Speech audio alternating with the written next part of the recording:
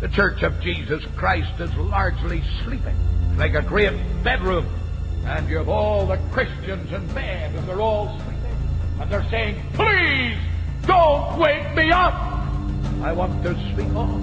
And of course, when God starts to operate a revival, people cannot sleep. You can't sleep in church when the Spirit of God awakes the people. Look at the first verse of this 52nd chapter. Awake! Awake! Put on strength! Wake it up, you sleepy Christians! Awake, thou that sleepest! Arise from the dead! Christ will give you life! Keep this in mind from an old man. There is no finality to the Christian life this side of eternity. We pray that some of us may go to our own funeral tonight and die to self and end all the failure and all the weakness. Why should a person come to the cross? Why should a person embrace death with Christ? Why should a person be willing to go in identification down to the cross and into the tomb and up again? I'll tell you why. Because it's the only way that God can get glory out of a human being. If I were to ask you tonight, you're saved, do you say, yes, I'm saved? When? Oh, so-and-so preached, I got baptized, and are you saved? What are you saved from? Hell? Are you saved from bitterness? Are you saved from lust? Are you saved from cheating? Are you saved from lying? Are you saved from bad manners? Are you saved from rebelling against your parents? Come on, what are you saved from? Who shall ascend the hill of God? Who shall stand in his holy place? He that has clean hands and a pure heart, who has not lifted up his soul to vanity, nor sworn deceitfully, he shall receive the blessing of the Lord. And there's no room for him in the inn. He got a bit older, there was no room in his family. His family turned on him. He went to the temple, no room in the temple turned on him. And when he died, there was no room to bury him. He died outside of the city. Well, why in God's name do you expect to be accepted everywhere? How is it the world couldn't get on with the holiest man that ever lived, and it can get on with you and me? Are we compromised? Are we compromised? Have we no spiritual stature? Have we no righteousness that reflects on their corruption? He that is from above is above all. I want to say to you, Christians, don't go around apologizing for him. Don't go around worried because you can't make his doctrines fit in with what you've learned in school. All you learned in school was one column head instructing another column head. And you don't have to apologize for him. But as dear Dr. Tozer used to say, Len, you knew one thing about a man that was carrying a cross out of the city. You knew he wasn't coming back. Let's come to an altar and we go back the next week and we're as fascinated. We haven't spent half an hour with Jesus, but we'll stay 2 stinking hours in a movie house. And Paul says that's what the world is to me. It's a system of corruption and rottenness and vileness. It's anti-Christ from the world go. Is the world crucified to you tonight, or does it fascinate you?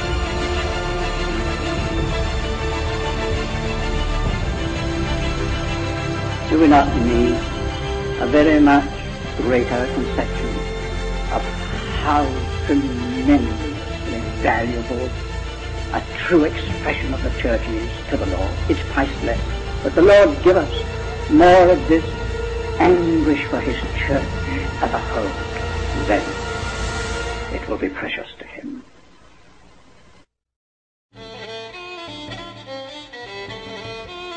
When God steps down, suddenly men and women all over the parish were gripped by the fear of God. God, are my hands clean? Is my heart pure? The moment that happened in the barn, a power was let loose in Barnabas that shook the whole of Louis. God stepped down. The Holy Spirit began to move among the people. And the minister, writing about what happened on the following morning, said this: you met God on meadow and moorland. You met him in the homes of the people. God seemed to be everywhere. What was that? Revival. Revival. As an evangelist, not a special effort, not anything at all organized on the basis of human endeavor, but an awareness of God that grips the whole community, so much so that work stops. I can remember once, within 24 hours, addressing 8 meetings, crowded churches. There was a dance in progress that night, and while this young man was praying in the aisle, the power of God moved into that dance, and the young people, over 100 of them, fled from the dance as though fleeing from a plague, and they made for the church. When I endeavored to get up into the pulpit, I found the way blocked with young people who had been at the dance. When I went into the pulpit, I found a young woman, a graduate of Aberdeen University, who was at the dance. And she's lying on the floor of the pulpit crying, "Is there mercy for me? Is there mercy for me? Is there mercy for me?" God was at work. Well, that meeting continued until 4 o'clock in the morning. Mr. Campbell, there must be anything between 200 and 300 people at the police station.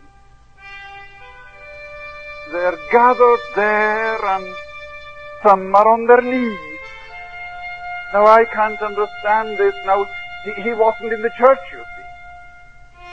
But here, a crowd of men and women from a neighboring village, 5 and 6 miles away, were so moved by God that they found themselves moving to the police station because the constable there was a God-fearing and well-saved man. They were there, and this young man begged of me to go along to the police station. And I went along, and I shall never, never forget what my ears heard and my eyes saw that morning. Young men were kneeling by the roadside, I think just now with a group of half a dozen. One of them under the influence of drink, and his old mother kneeling beside him and saying, "Oh, Willie, Willie, are you coming at last?" Mr. Campbell, something wonderful has happened. Revival has broken out. And Willie today is the parish minister. And from the group of young men who sought the Lord that night, there are 9 in the ministry. To the door and see the crowd appear. 11 o'clock, Matthew, 11 o'clock. And I went to the door, and there must have been a congregation of between 600 and 700 people gathered round the church. And within a matter of minutes, the church was crowded at 11:45. Now, where did the people come from? How did they know that a meeting was in progress in the church? Well, I cannot tell you. But I know this, that from village and hamlet, the people came. Were you to ask some of them today, what was it that moved you? They couldn't tell you. Only that they were moved by a power that they could not explain, and the power was such as to give them to understand and see that they were hell-deserving sinners. And of course the only place they could think of where they might find help was at the church. Now that is a fact that cannot be disputed. God was everywhere. And because of this awareness of God, the churches were crowded through the day, right on through the night to 5 and 6 o'clock in the morning. In revival, time does not exist. One of the mighty movements in the midst of this gracious visitation. You know that the drinking house was closed that night, never been opened since. The men who used to drink there and spend the evenings there are now praying in our prayer meetings. It is because they entered into the fullness. It was because the people of Lewis grasped that truth that we can say today we know practically nothing of backsliding from that gracious movement of years ago. My dear people, do you good folk understand what revival means? Have you a conception of what it means to see God working? The God of miracles, sovereign, supernatural, moving in the midst of men and hundreds swept into the kingdom. Oh, that we might see it, that we might see it.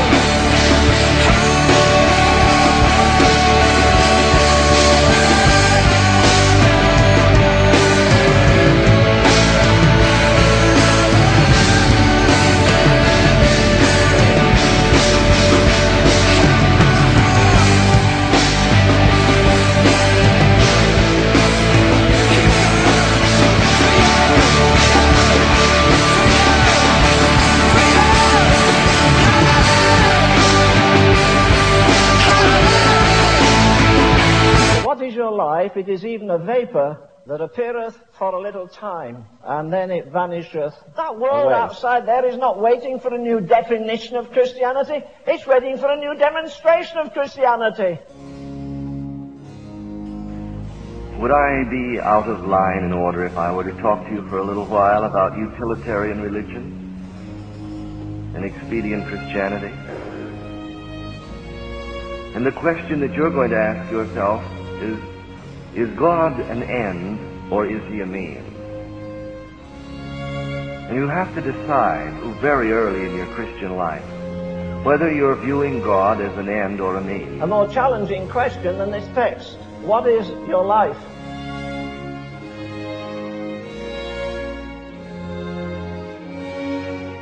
The philosophy of the day became humanism. And you can define humanism this way. Humanism is a philosophical statement that declares the end of all being is the happiness of man. The reason for existence is man's happiness. Now, according to humanism, salvation is simply a matter of getting all the happiness you can out of life. this group of my people, the fundamentalists, that say, we believe in the inspiration of the Bible. We believe in the deity of Jesus Christ. We believe in hell. We believe in heaven. We believe in the death, burial, and resurrection of Christ. But remember, the atmosphere is that of humanism. And humanism says the chief end of being is the happiness of man. And so it wasn't long until we had this that the fundamentalists knew each other because they said, we believe these things. They were men, for the most part, that had met God.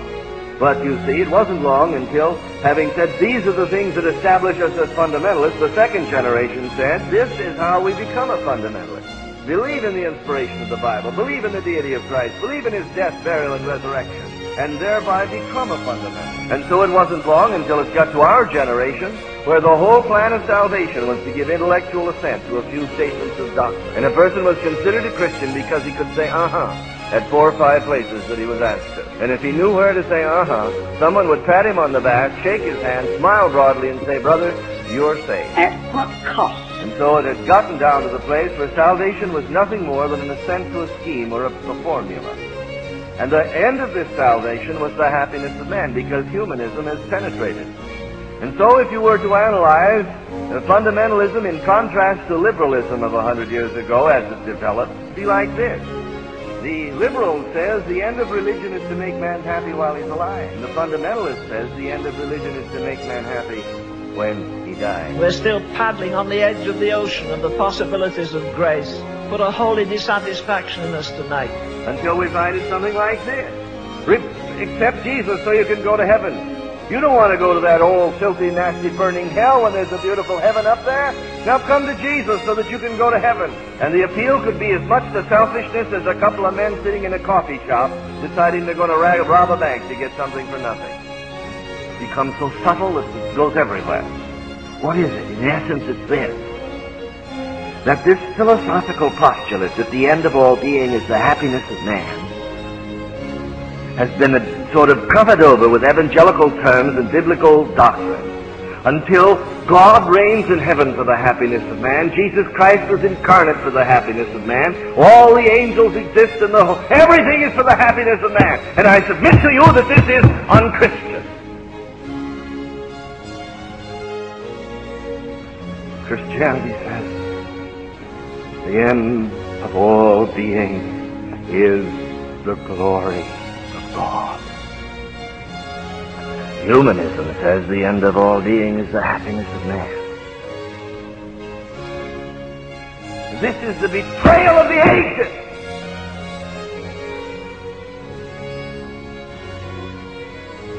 And it's the betrayal in which we live, and I don't see how God can revive it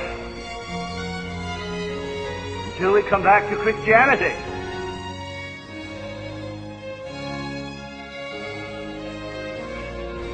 Isn't man happy? Didn't God intend to make man happy? But as a byproduct, and not a prime product.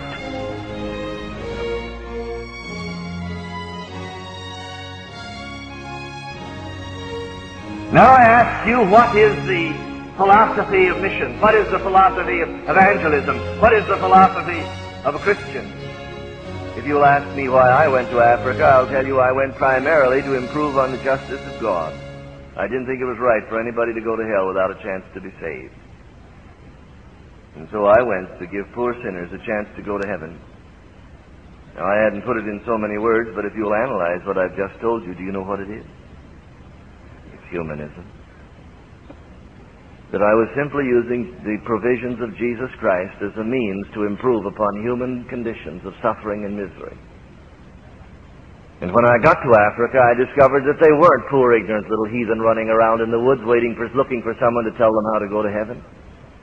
That they were monsters of iniquity that were living in utter and total defiance of far more knowledge of God than I ever dreamed they had. They deserved hell because they utterly refused to walk in the light of their conscience and the light of the law written upon their heart and the testimony of nature and the truth they knew.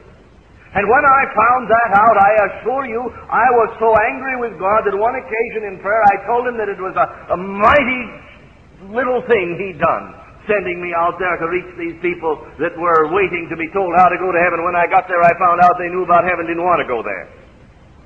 And that they were loved their sin and wanted to stay in it. I went out there motivated by humanism. I'd seen pictures of lepers, I'd seen pictures of ulcers, I'd seen pictures of native funerals, and I didn't want my fellow human beings to suffer in hell eternally after such a miserable existence on earth. But it was there in Africa that God began to tear through the overlay of this humanism. And it was that day in my bedroom with the door locked that I wrestled with God. For here I was coming to grips with the fact that the people that I thought were ignorant and wanted to know how to go to heaven and were saying, someone come and teach us, actually didn't want to take time to talk with me or anybody else. They had no interest in the Bible and no interest in Christ, and they loved their sin and wanted to continue in it. And I was to the place at that time where I felt the whole thing was a sham and a mockery, and I'd been sold a bill of goods. And I wanted to come home. And there alone in my bedroom, as I faced God honestly with what my heart felt, it seemed to me I heard him say, yes, will not the judge of all the earth do right? The heathen are lost.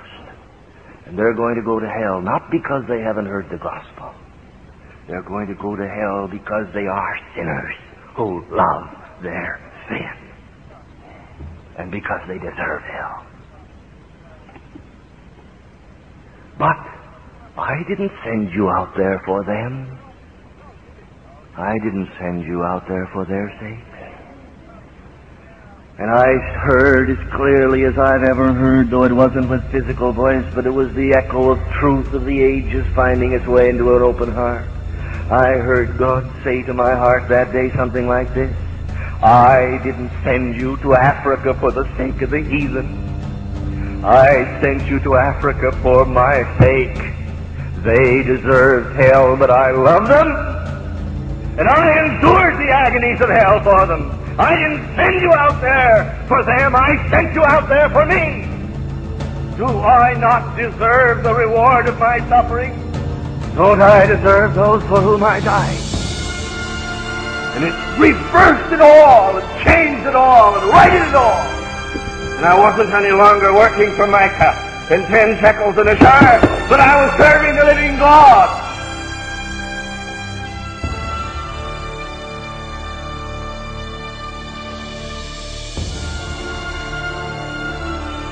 The longer I live, the more I find I don't know. 2 years ago, God gave me a word for the new year. I don't go scattering through the book to find one. The Lord gave me a word: rejection. Great. Why did you repent? I'd like to see some people repent on biblical terms again. You see the difference? You see the difference? The difference is here's somebody trembling because he's going to be hurt in hell. And he has no sense of the enormity of his guilt, and no sense of the enormity of his crime, and no sense of his insult against deity. He's only trembling because his skin is about to be singed. And this is the difference between 20th century preaching and the preaching of John Wesley. Wesley was a preacher of righteousness that exalted the holiness of God. And when he would stand there with the 2 to 3 hour sermons that he was accustomed to deliver in the open air, and he would exalt the holiness of God and the law of God and the righteousness of God and the justice of God and the wisdom of his requirements and the justice of his wrath and his anger, and then he would turn to sinners and tell them of the enormity of their crimes and their open rebellion and the treason and their anarchy.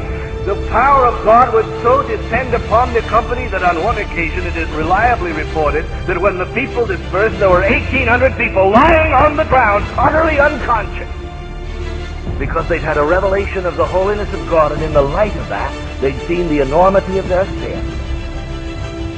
And God had so penetrated their minds and hearts that they had fallen to the ground.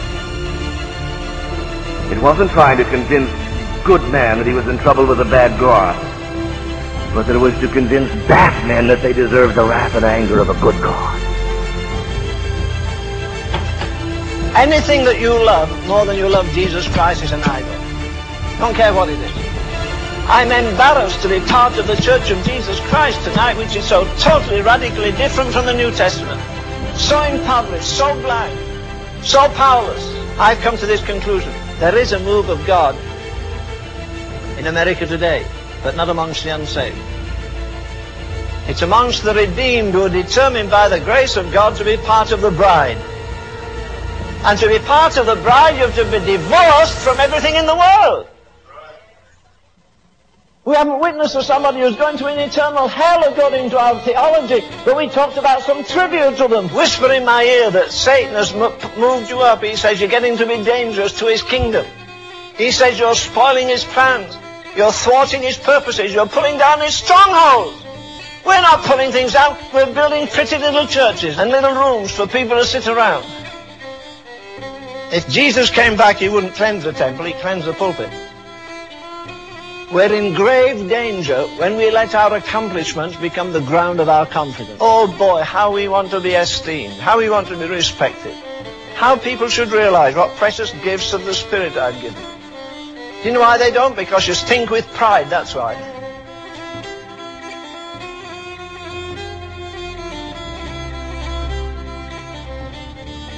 John died in 1791, converted at 35. Turn that round, it makes 53. Add them together, it makes 88. Because he was saved at 35, preached for 53 years, and you know what he left when he died? He left a handful of books, a faded Geneva gown that he preached in all over England, 6 silver spoons somebody gave him, £6 notes, give one to each of the poor men that carry me to my grave, and that's all he left. £6 notes, 6 silver spoons, a handful of books, a Geneva gown, and something else. What was it, the other thing? Oh, I know something else he left. The Methodist Church. He could have died as rich as your famous TV preacher Sunday. Sure, he made money, and he built orphanages. Sure, he made money. He printed Bibles. Sure, he made money. He compiled with Charles the Methodist hymn book, and they built orphanages. And he died worth about $30. He printed Bibles, he printed hymn books, he financed missionaries to go across the earth. That's the way to use your money. You think of the reward. Why in God's name do you think it says don't lay up treasure on earth? Lay up treasure in heaven.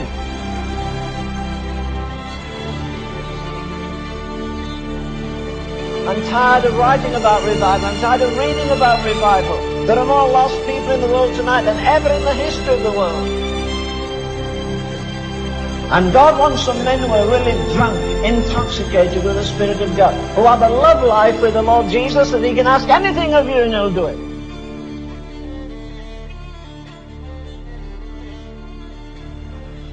I have talked with people that have no assurance of sins forgiven. They want to feel saved before they're willing to commit themselves to Christ. But I believe that the only ones whom God actually witnesses by his Spirit are born of him are the people, whether they say it or not, that come to Jesus Christ and say something like this: Lord Jesus, I'm going to obey you and love you and serve you and do what you want me to do as long as I live, even if I go to hell at the end of the road, simply because you are worthy to be loved and obeyed and served, and I'm not trying to make a deal with you. But oh, I know so many people that are trying to know the fullness of God so that they can use God. A young preacher came to me down in West Virginia, Huntington, West Virginia. She said, Brother Reidhead, I've got a great church. We've got a wonderful Sunday school program. We've got a radio ministry, growing. But I feel a personal need and a personal lack. I need to be baptized with the Holy Ghost. I need to be filled with the Spirit. And someone told me God had done something for you. And I wondered if you could help me. I looked at the fellow. You know what he looked like? Me. Just looked like me. I just saw in him everything that was in me. You thought I was going to say me before. No, listen, dear heart. If you've ever seen yourself, you'll know that you're never going to be anything else than you were. For in me and my flesh there's no good thing. Look like me. He was like a fellow driving up in a big Cadillac, you know, to someone standing at the filling station and say, "Fill her up, bud, with the highest octane you got." Well, that's the way it looked. He wanted power for his program. And God is not going to be a means to anyone's end. I said, "I'm awfully sorry. I don't think I can help you." He said, "Why? I don't think you're ready." I said, "Well, suppose you consider yourself coming up with a Cadillac. You've talked about your program. You've talked about your radio. You've talked about your Sunday school and church. Very good. You've done wonderfully well without the power of the Holy Spirit." That's what the Chinese Christian said, you know, when he got back to China. What impressed you most about America? He said the great things Americans can accomplish without God. And he'd accomplished a great deal, admittedly, without God. Now he wanted something, power, to accomplish his ends even further. I said, no. You're sitting behind the wheel and you're saying to God, give me power so I can go. You won't work, you've got to slide over. But I knew that rascal, because I knew me. I said, no, it'll never do. You've got to get in the back seat. Now, I could see him leaning over and grabbing the wheel. No, I said, it'll never do in the back seat. I said, before God will do anything from you, you know what you've got to do? He said, what? I said, you've got to get out of the car, take the keys around, open up the trunk lid, hand the keys to the Lord Jesus, get inside the trunk, slam the lid down, whisper through the keyhole, Lord, look, fill her up with anything you want, and you drive. It's up to you from now on.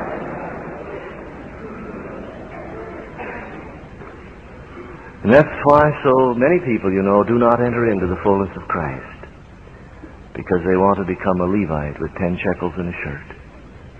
They've been serving Micah, but they think if they had the power of the Holy Ghost, they could serve the tribe of Dan. It'll never work. Never work. There's only one reason for God needing you. And that's to bring you to the place where, in repentance, you've been pardoned for His glory. And in victory, you've been brought to the place of death that He might reign. And in His fullness, Jesus Christ is able to live and walk in you. And your attitude is the attitude of the Lord Himself, who said, I can do nothing of myself. I can't speak of myself. I don't make plans for myself. My only reason for being is the glory of God in Jesus Christ. If I were to say to you, come to be saved so you can go to heaven. Come to the cross so that you can have joy and victory. Come to the fullness of the Spirit so that you can be satisfied. I'd be falling into the trap of humanism. I'm going to say to you, dear friend, if you're out here without Christ, you come to Jesus Christ and serve Him as long as you live, whether you go to hell at the end of the way, because He's worthy. I say to you, Christian friend, you come to the cross and join Him in union in death and enter into all the meaning of death to self in order that He can have glory. I say to you, dear Christian, if you do not know the fullness of the Holy Ghost, come and present your body a living sacrifice and let Him fill you so that He can have the purpose for His coming fulfilled in you and get glory through your life. It's not what you're going to get out of God. It's what He is going to get out of you. Let's be done once and for all with utilitarian Christianity that makes God a means instead of the glorious end that He is. Let's resign. Let's tell Micah we're through. We're no longer going to be His priest serving for 10 shekels in a shirt. Let's tell the tribe of Dan we're through. And let's come and cast ourselves at the feet of the nail-pierced Son of God and tell Him that we're going to obey Him and love Him and serve Him as long as we live, because He is worthy. 2 young Moravians heard of an island in the West Indies where an atheist British owner had 2,000 to 3,000 slaves. And the owner had said, no preacher, no clergyman will ever stay on this island. If he's shipwrecked, we'll keep him in a separate house until he has to leave. But he's never going to talk to any of us about God. I'm through with all that nonsense. 3,000 slaves from the jungles of Africa brought to an island in the Atlantic, and there to live and die without hearing of Christ. 2 young Moravians heard about it. They sold themselves to the British planter and used the money they received from the sale, for he paid no more than he would for any slave, to pay their passage out to his island, for he wouldn't even transport them. And as the ship left the river at Hamburg, left its pier in the river at Hamburg, and was going out into the North Sea, carried with the tide, the Moravians had come from Herrnhut to see these 2 lads off in the early 20s, never to return again, for this wasn't a 4-year term. They'd sold themselves into lifetime slavery, simply that as slaves they could be as Christians, where these others were. The families were there weeping, for they knew they'd never see them again. And they wondered why they were going and questioned the wisdom of it. And as the gap widened and the houses had been cast off and were being curled up there on the pier, and the young boys saw the widening gap, One lad with his arm linked through the arm of his fellow raised his hand and shouted across the gap the last words that were heard from them. They were these: "May the Lamb that was slain receive the reward of his suffering." And this became the core of Moravian mission. And this is the only reason for being, that the Lamb that was slain may receive the reward of his suffering.